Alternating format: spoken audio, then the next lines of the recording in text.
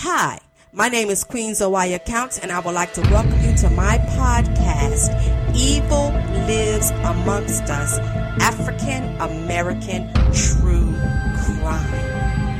Yes, I love true crime stories, but very seldom do I hear true crime stories about African Americans.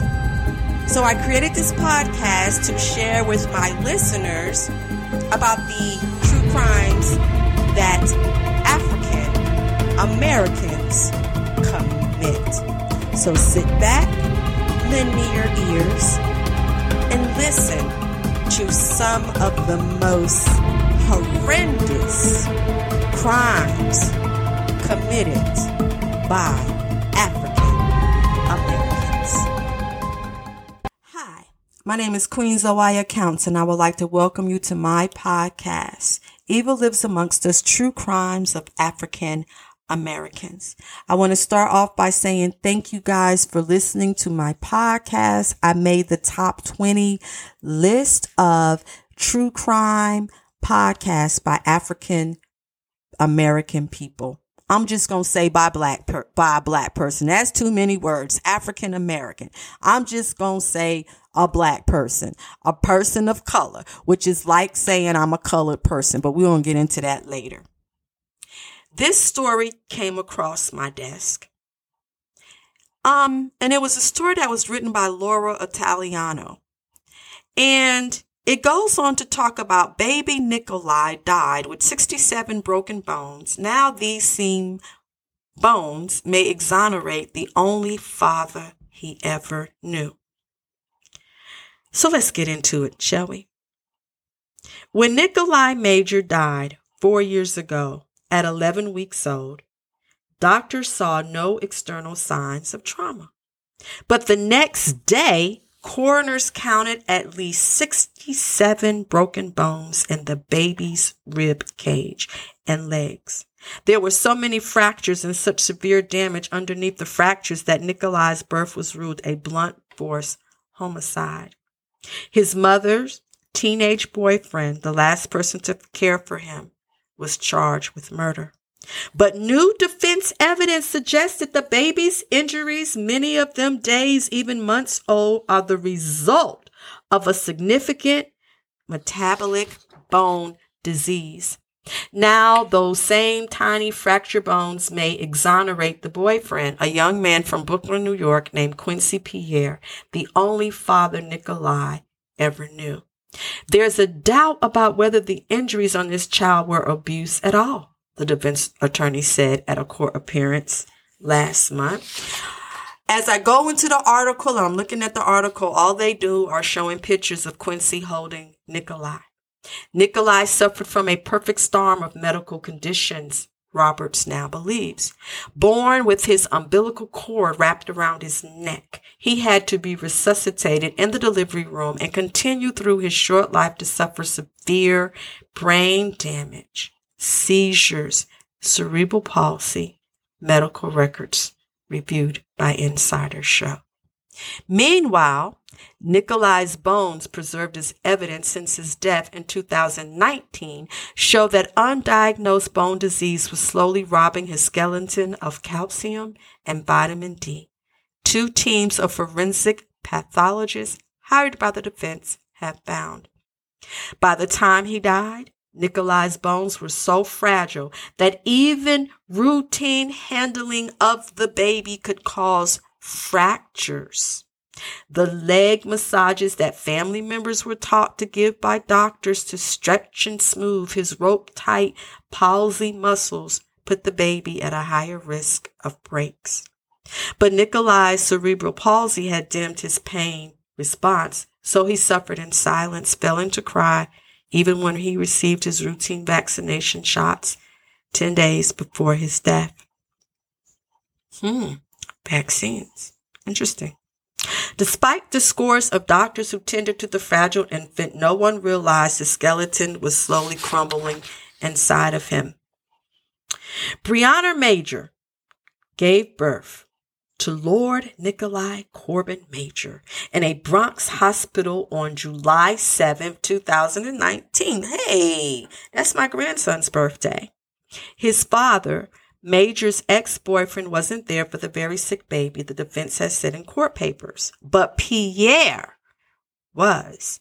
For 3 weeks, the young couple sat with Nico, as both their families called him, in the neonatal intensive care unit of Manhattan's Bellevue Hospital. Major was 17 with a dazzling smile. Pierre had just turned 19 and was soft-spoken, tall, and thin. Brianna was there 4 times a day, and Quincy was with her. Pierre used money he earned during freelance web development and IT support to buy baby clothes, a stroller, diapers, and formula. Was not even his child, and he was stepping up to the plate. Brianna was Quincy's first love, going back 2 years prior to high school in the Bronx when she walked up to him in the hallway and asked for his phone number. Pierre's own father wasn't around, so he spent a year of his childhood in a homeless shelter. I knew what it was like to grow up in poverty, he said, and I knew I was in a position to help. Despite the fact that he was not Nikolai's actual father and that he had no financial or legal obligation toward Brianna or her son, Quincy fully supported Brianna through her pregnancy and the birth. He stepped up to help her raise a severely disabled son who was not biologically his own. This is demonstrative of Quincy's heart and his values. So then the baby comes home. Quincy was very excited when he was able to come home from the hospital on August 2nd, 2019. He was happy. When Nikolai left the ICU, Major, who lived with her grandmother in the Bronx, was the primary caregiver, but the baby sometimes stayed with Pierre, who lived with his mother and 2 little brothers in the Bushwick neighborhood of Brooklyn. At her house and his, Quincy would help care for and feed Nikolai, gave him medicine that the doctors had prescribed. The defense lawyer Roberts wrote in a December court filing. A crime scene photo shows the alleged in Pierre's bedroom stocked with the baby's medications, diapers, formula. Another shows the inside of his bedroom door where Pierre taped photographs of Nikolai and Brianna, who he called Bree and my girl. Nikolai would be home from the hospital for only 7 weeks before his death. In that time, he was seen by doctors once a week on an average, either by appointment or in emergency care visits. He was a very, very tense baby and quiet. He didn't cry like a normal baby. Family members on both sides would massage Nikolai's legs to try to relieve his constructed muscles. The baby rarely cried. Pierre's mother, Judith Pierre, told Insider instead the baby would tremble because the baby was in so much pain that he would tremble. Every time she tried to bathe him or hug him, he would shake. She remembered as she fought back tears after her son's last court date last month. I think in his own way, he was telling me he was in pain. On September 23, 2019, Monday, just 4 days before his death, Nikolai's mother brought him to North Central Bronx Hospital. The baby had a slight fever and he was crying, which anyone who knew Nikolai understood was unusual.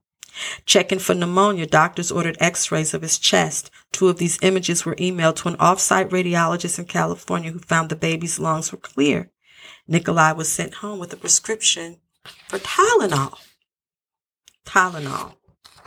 2 years would pass before the hospital shared these 2 x-ray images with Roberts. I'm not a radiologist, but even I could see there were fractures in Nikolai's rib cage, Roberts told Insider. Key among these fractures was a compound break located 5 ribs down from the baby's right shoulder. Y'all didn't see that? That rib injury is critical because it's right above Nikolai's lacerated liver, which was probably the cause of death. Oh my gosh. So, you received the x-rays. Even as I'm looking at the pictures of the first x-rays, you can see these fractures are in the x-rays. Like, who the fuck was these doctors? Like, seriously, who were you? Hospital records also obtained by the defense showed that during the same visit, Nikolai had elevated level of a liver enzyme, which was an indicator of organ damage. In fairness, they weren't looking for broken bones. They were looking for pneumonia. But at least 4 days before his death, the baby, now we know, had lots of fractures. So even if you are a doctor and you're looking for pneumonia, aren't you liable, or should you not be looking for any other conditions or any other signs that don't look normal? Asking for a friend. Nikolai's last day alive was September 26, 2019, a Thursday. 3 days had passed since his Bronx hospital visit. He wasn't feeling well. This time his mother took him to the doctors at Bellevue, where he spent the first 3 weeks of his life. My girl, she's saying she went to the doctor with the baby, Pierre would tell police, describing how she called him from Bellevue that afternoon. He has a fever. They gave her some medicine. He remembered that she dropped the baby off at his family's apartment in Brooklyn later that afternoon. We talk a while, and then she leaves. Pierre told police he spent the day feeding Nikolai his bottles, giving him his new Tylenol prescription every 4 hours, and playing video games or working on a laptop while watching the baby nap on the bed next to him. Nikolai seemed restless that night. Pierre's mother told police of trying to burp and calm the baby at midnight, but Nikolai, Pierre calls him homie, at one point in the interrogation, and my son and my boy at other points, slept. Pierre fell asleep at 3 a.m., still sounding shell-shocked a day after the death. And then I wake up at 6 and I see that his face is pale, and I lift him up. He has no consciousness, his arms is now tense. Not how they usually are tense. That he told cops that the boy was only breathing every 6 or 7 seconds, describing what doctors would later call agonal breathing, the involuntary gasping triggered when the heart stops beating. Pierre called Major, then 911, then Major again. He tried breathing into Nikolai's mouth. He held Nikolai upright against his headboard. He told cops he tried to shake him back to life. Upon arrival, CV was laying on the father's bed, not breathing, and purple. This was according to a police report from that morning, referring to Nikolai by the initials of compliant victim. The baby was in cardiac arrest. The paramedics would later tell an investigator at the New York Medical Examiner's Office. In a box on the report labeled child abuse suspected, an NYPD lieutenant wrote, "No, there were no signs of trauma or anything to the body." Despite continued CPR and intravenous amphetamine, emergency room doctors at Wyckoff Heights Medical Center in Brooklyn could not revive Nikolai. His mother had just reached a hospital from her home in the Bronx when the baby was pronounced dead at 7:20. My baby died. And then she just started screaming like crazy all over the phone. Major was too distraught to speak to police and doctors or to fill out any forms according to the paperwork on the case file. She had not responded to insiders' attempts to reach her on the phone or through Guzman. So, now, Quincy listed himself as a father in identifying Nikolai's body. A legal investigator for the medical examiner's office noted pre-autopsy that there was a small crescent-shaped bruise on the baby's right inner thigh that may have been caused during resuscitation. Otherwise, there were no injuries or wounds seen. There were no signs of trauma or anything to the body. Detective John Weenham, who led the murder investigation, recalled during a hearing in October 2022.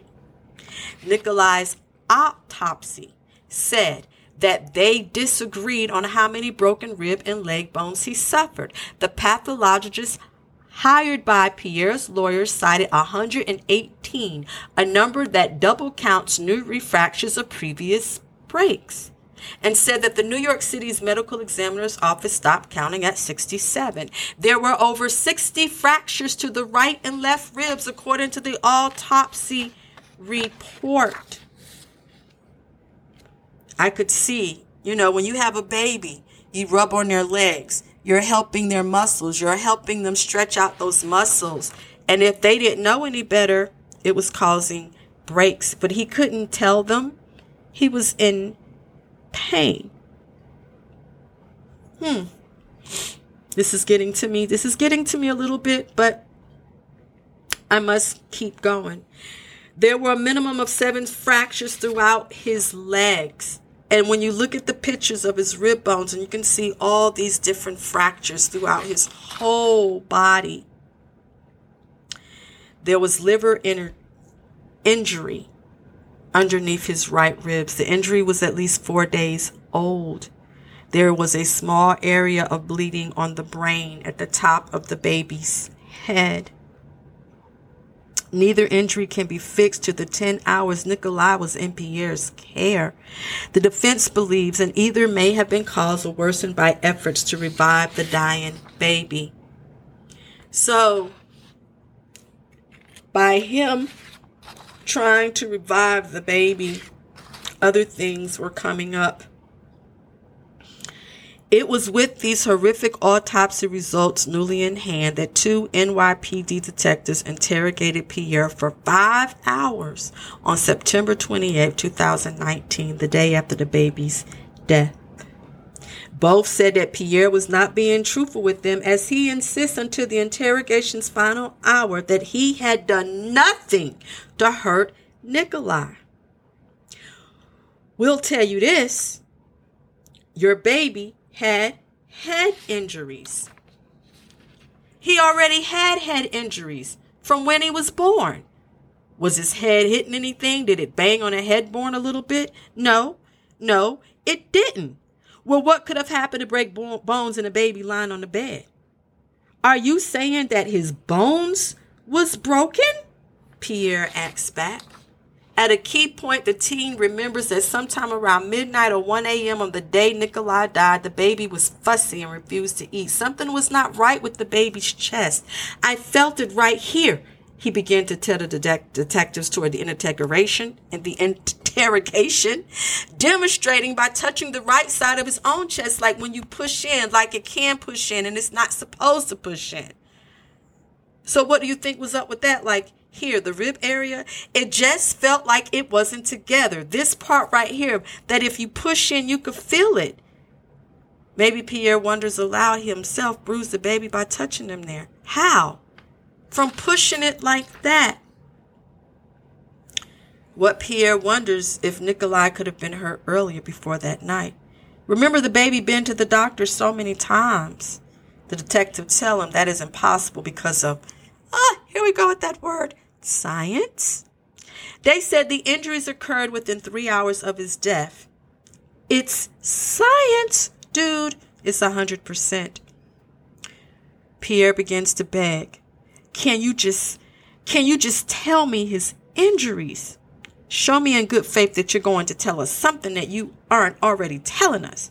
Then I'll tell you an injury, the police said to him.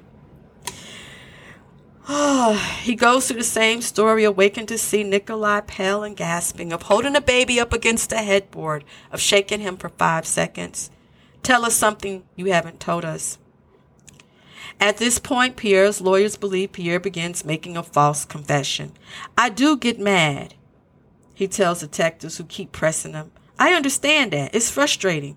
Pierre then says that in the hours before Nikolai died, he twisted the baby's legs. He lifted the baby up with both hands, turning his body back and forth, and then he admits he laid the baby down. I was just pushing down on his ribs. The next moment in the video will certainly be played repeatedly by prosecutors for eventually jury. The cup collapses easily, and since it's near a microphone, it makes an excruciating, loud, crackling noise because Pierre demonstrates what he did to Nikolai by raising his right arm over his head and crushing the side of an empty plastic cup with the fingers. He wasn't crying or anything, Pierre then says of Nikolai releasing the cup. He doesn't cry. Pierre's lawyers concedes the cup crushing is not great, but it must be put into context. The confession, by any reasonable legal standard, was involuntary. And if this goes to trial, we will certainly litigate that in front of a jury. It's involuntary because of his age, the pressure on him, the evidence that turned out to be false or was knowingly false. You must have abused your baby because all those injuries were 3 hours old. Nikolai's rib had been fully detached for days, the lawyer said, again, citing that Brock's hospital x-ray from 4 days before the baby had died. They also stated that there was CPR done on the baby. I guess he got so tired of being accused, he just made up something. His next court date, when his lawyers were asked again that Pierre be released on bail due to the strength of the new pathology reports. The reports found Nikolai suffered from osteopenia and osteomalacia, which causes brittle bones and a high risk of fracture. Nikolai's bones were abnormal, especially in the clinical context of multiple fractures of varying ages in such a young infant. Weakened bones in a small, already medically fragile baby are more prone to be fractured through ordinary handling of the infant, especially given his apparent insensitivity to pain. They go on to say that the liver injury is consistent with having been caused by the same actions that fractured the ribs. It cannot be reasonably excluded that if those ribs were fractured accidentally, the underlying liver injury also occurred accidentally. Arden refers to Nikolai's brain injury by using the medical term subdural hemorrhage. And that is what the baby sustained at birth. Last month, a second bone pathology expert, Dr. Evan Matches, issued his own findings. High-resolution x-rays of the baby's pelvic bones demonstrated clear-cut evidence of a loss of bone. See, y'all, I be killing words, but y'all keep right on following me. The real tragedy here is that this baby had all of these broken bones for weeks leading up to the day of his death, at a time when he was being seen regularly by doctors. We know the baby has a diminished, if not entirely muted, pain response, and nobody sees any other markers of a baby that's in distress or danger. The baby was not malnourished. The baby was not dirty. And Nikolai himself is not telling them what's wrong. So Quincy Pierre, he became the father of this already severely, badly injured baby upon his death. As he was coming into the world, he suffered. And he suffered more. He didn't cry. But I can see the hospitals failing here. You know, he was going to the doctor on routine, regular visits. Only for the doctors not to see anything. Like, what the hell are these doctors doing? Do they not understand? Did the doctors get sued for not seeing what had happened? Even the x-ray on his chest for pneumonia. You didn't see the damaged bones? Or did you just decide that you were going to turn a blind eye? We got to protect our kids. You know, there are stories in the African traditional religions that talk of children being born as aikus. And it goes on to say that these children, they don't live long. And that these African parents will do all that they can. They will put a chain or something on the kid's leg as soon as it's born to keep it here. Especially if it's going through so many things during birth. So was this child I had the spirit of an aku that came back and decided that it didn't want to live on this earth, and all of these things happened? This is just what happens in some African traditional religions and other parts of the world, and what other cultures believed in. But the good thing about this is that Quincy Pierre was found innocent of committing this crime to this child. He loved the child. He had a record of medications. And it's a sad thing when the police will get you to confess to a crime that you did not commit. And that happens quite often because people get so frustrated because you're not believing what I'm saying. So, yeah, I did it. And then you go to jail for something that you didn't commit, a crime you didn't commit, only to find out years later that you're innocent and the police didn't believe you. But luckily, he had a good set of defense attorneys who investigated, who did their research. My name is Queenoaya Counts. Thank you for listening to my podcast, Evil Lives Amongst Us, True Crimes of African Americans. But in this case, no crime was committed. Not by Quincy anyway. Peace.